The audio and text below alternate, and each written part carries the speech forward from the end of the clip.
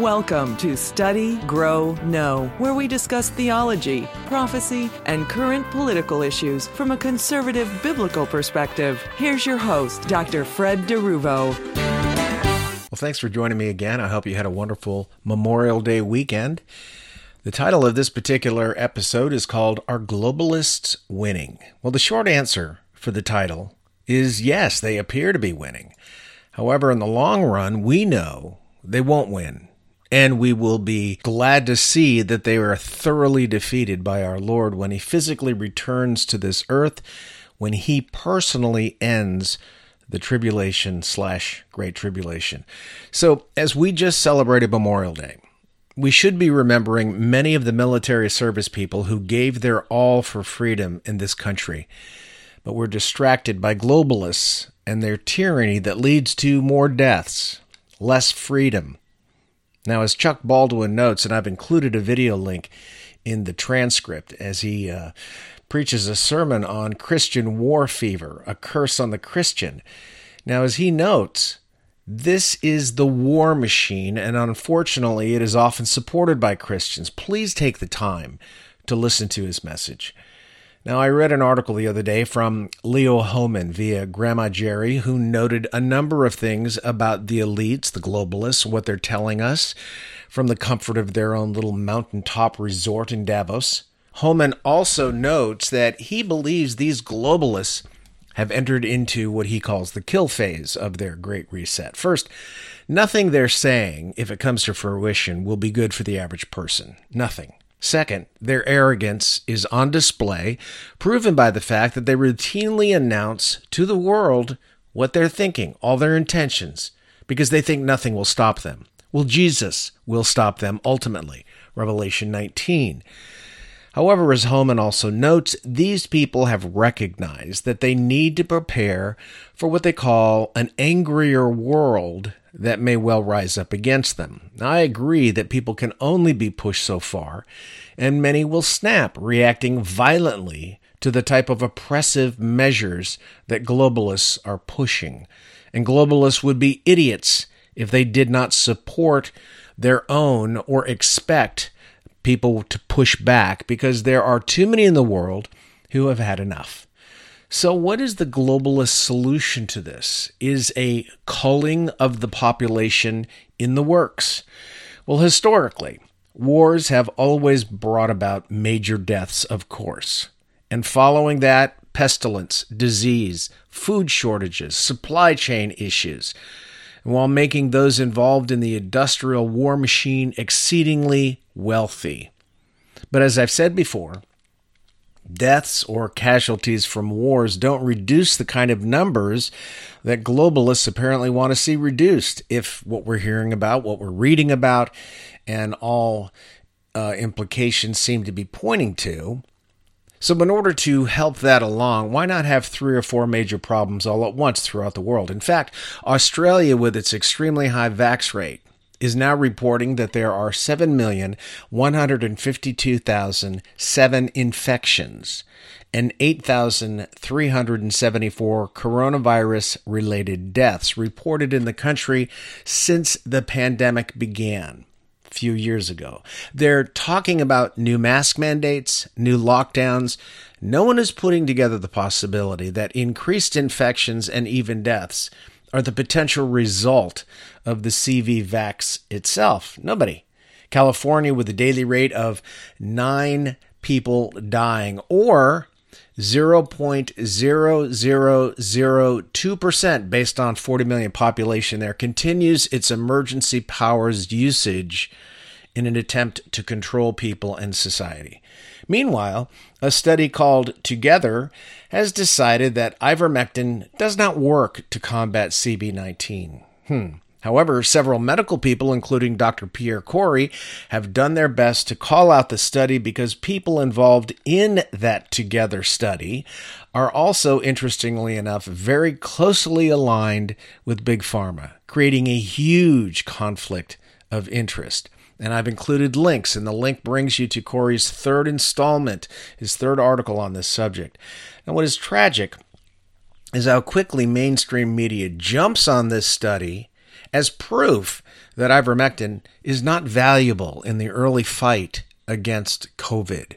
Corey points out the flaws in the study, and more people will continue to die because of a lack of repurposed, over-the-counter drugs that should be tried.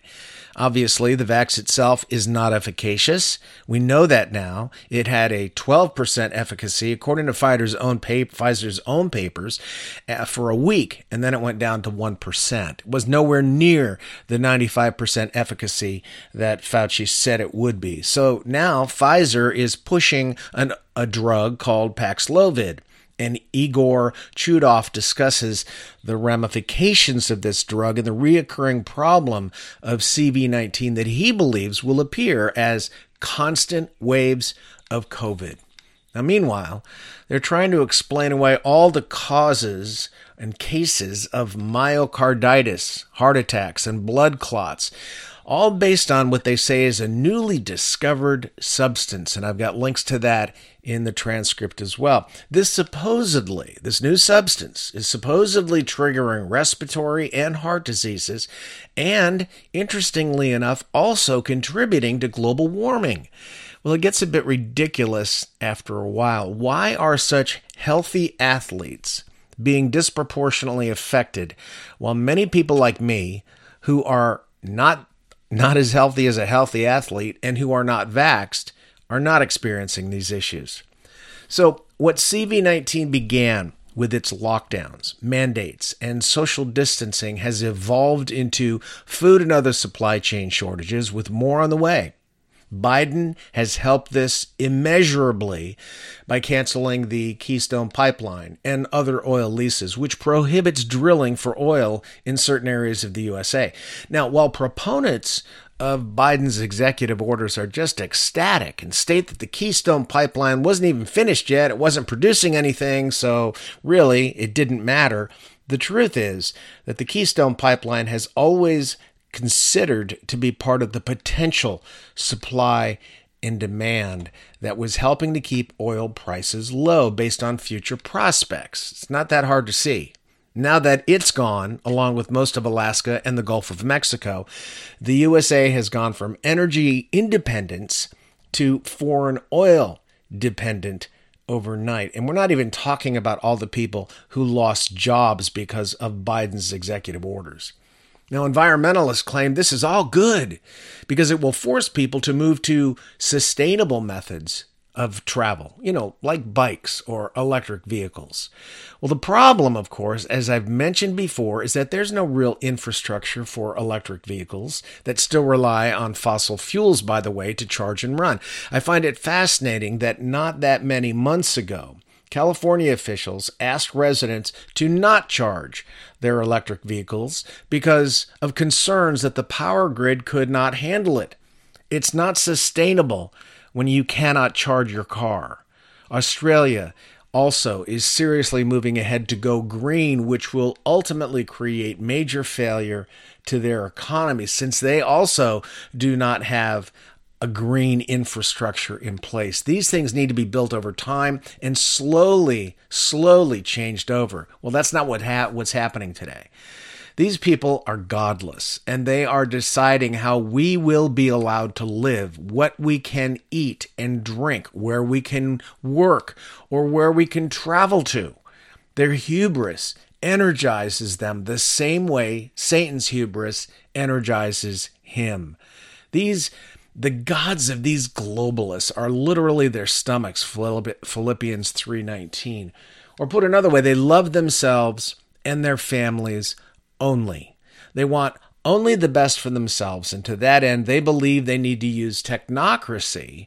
And if you don't know what that is, I've got links in the transcript to it, to achieve their globalist dreams. 20 or 30 years ago, think about it. If you were alive then and cognizant and a young person or a young adult, 20 or 30 years ago, the idea of a final one world government that would oversee everything and every person was far-fetched. And the type of stuff written about in science fiction and then often made into a movie, that's where we got that information. It wasn't really that easy to believe. However, because of today's technology, cell phones, the internet, GPS, electronic cashless debit cards, and more.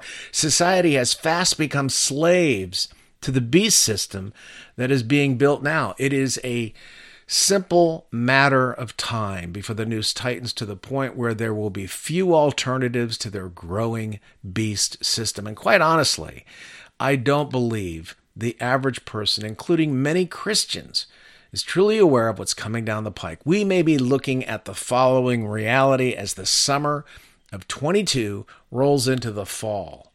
More pandemics and illnesses. They're already on the way. They're already here. Monkeypox, lockdowns, new mandates for vaccines, social distancing, masks, higher inflation leading to major recession, major food shortages, gas shortages, and potential rationing.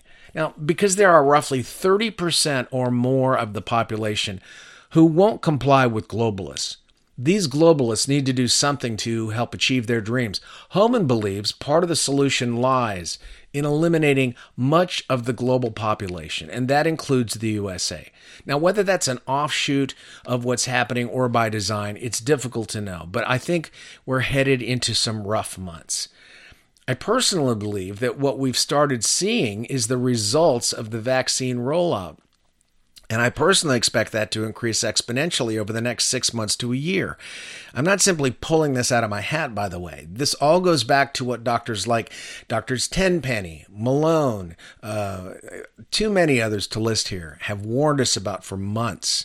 The mRNA vaccine, which remains experimental and dangerous, has taken thousands of lives. I'm aware that some say, oh, there's no way for me to prove that assertion. And I'd argue that there's no way for them to prove their assertion of the opposite, that the mRNA vax is not dangerous. My wife and I both know many who have had the vax and are constantly sick with one thing or another because of it. We also know a growing number of people who have simply died suddenly, and they're not necessarily older folks either. I mean, this is happening across the spectrum, regardless of age. Now, added to this, the world is going to experience tremendous famine. I find it fascinating when someone like Lara Logan, journalist, tweets out her concerns. People come along and express how disappointed they are with her and that she must have gone off the deep end. Here's what she says. We are in real trouble. The supply chains are down and staying down. No one is asking the White House about it or doing anything about it. Gas is so high there will be no trucks on the roads delivering food if this continues. And at the same time, gas prices have made commercial fertilizer unaffordable. So farmers worldwide have not been able to plant enough food. We are heading for global famine, and it is deliberate. I have been raising this for months, and every day it looks worse. Nothing else will matter soon. I think that that's really interesting. And more people are talking like this. They aren't willing to consider the people who condemn Lara Logan and others for that opinion. They aren't willing to consider that Logan and many others may be 100% correct. I'm sure many who criticize her are simply bots on social media using algorithms and pre-planning to create a specific narrative. But gas prices have already gone over $6 in parts of the USA, and they will go higher. I still remember paying under $2 per gallon. At one point, $1.69 per gallon when Trump was president. The supply chain only works because of the trucking industry. You price gas and fuel and diesel so far out of reach, and those trucks will not run. If they don't run, products don't get to stores. Now, beyond all of this, as if that were not enough, Big Pharma has come up with ways to insert microchips into us for tracking and for social credit scoring purposes, according to Martin Armstrong. Pfizer has created a way to insert chips into pills, and they appear almost gleeful about this new technology, or should I call it technocracy. To them, honestly, we are just cattle to be branded, corralled, controlled, and used for their benefit. The goal is to kill or break us, quite frankly. I really believe that that's it. I know that sounds, conspiratorial, but really, what other options are there? I know how depressing also that can sound. And I'm not trying to intend to depress you. But what other options are there for globalists? If they want to succeed, They cannot leave things to chance. They have to take control of all aspects of society in order to usher in their great reset. We've already seen a major push for more gun control, and I think we're going to see that big time. Technocracy is the way for them to do what they're doing, because the technology that props up technocracy that exists today gives them the means to take and maintain control over virtually every aspect of society. Now, as I said, this couldn't have happened 30 years or so ago, but with the advent of the internet, Wi-Fi, cell phones, GPS, cashless means of purchasing things, etc., we have literally walked right into what appeared to be, at the outset, very convenient for us. Well, it was convenient, but it was also a convenient way for them to trap and ultimately control all of society. Now, I don't want to keep going on and on about this, because harping on this can be a bit depressing. I realize that. However, what is important here is that Christians need to do several things. First, we need to walk closely with our Lord and Savior, learning to daily depend on Him for strength, wisdom, and discernment, as we have absolutely no clue what later today, much less tomorrow, will bring. And how is that done? By being in His Word every day, by communicating with Him, by talking, by hearing His words repeated in our heart and mind. Second, we should absolutely do what we can to make preparations for what is coming. Third, we should always focus on the hope that we have in Jesus and in the fact that He will return physically and He will set things right through judgment prior to setting up of His millennial kingdom. Matthew 25:31-46 and Revelation 19:1 through 21. Now, when I say that we should prepare, I'm simply saying that we should use whatever we can and do whatever we can so that we have extra things on hand, necessities. Not everyone will be able to do the same thing, but everyone can prepare to some degree, and I believe God will bless those efforts. I believe He will also never leave or forsake us. Deuteronomy 31:6, Matthew 28:20, Hebrews 13:5, and you can also see Romans 8. He cares deeply for us. He is not going to turn His back on us. Well, I wish I knew exactly how this is all going to play out, but it's probably good that I don't. If I consider how exhausting and overwhelming it was for people like Daniel when God revealed specifics about the future to him in Daniel 10, or John, the Apostle John in the book of Revelation.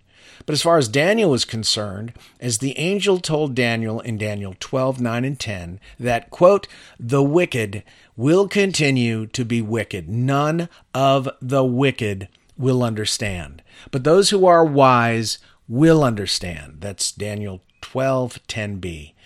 All of this may not seem like good news, but this is a real potential of what we can expect. The coming days and months will try our faith. I don't see how it can be avoided. What will make it even more difficult is for those who do not see it coming and do not prepare for it. Don't forget, folks, God laughs at these globalists who lead mankind in raging against God, Psalm 2. He has all things under His absolute sovereignty and will not fail to establish His goals and purposes for His creation. What really can mankind or Satan do to thwart God? Absolutely nothing. Well, I leave you with that, and I do thank you for joining me today. And I pray until we meet again, God would open your eyes to show you how blessed you are in Him. You've been listening to Study, Grow, Know with Dr. Fred DeRuvo. Please join us each week for new broadcasts that deal with theology, prophecy, and political issues from a biblical, conservative perspective.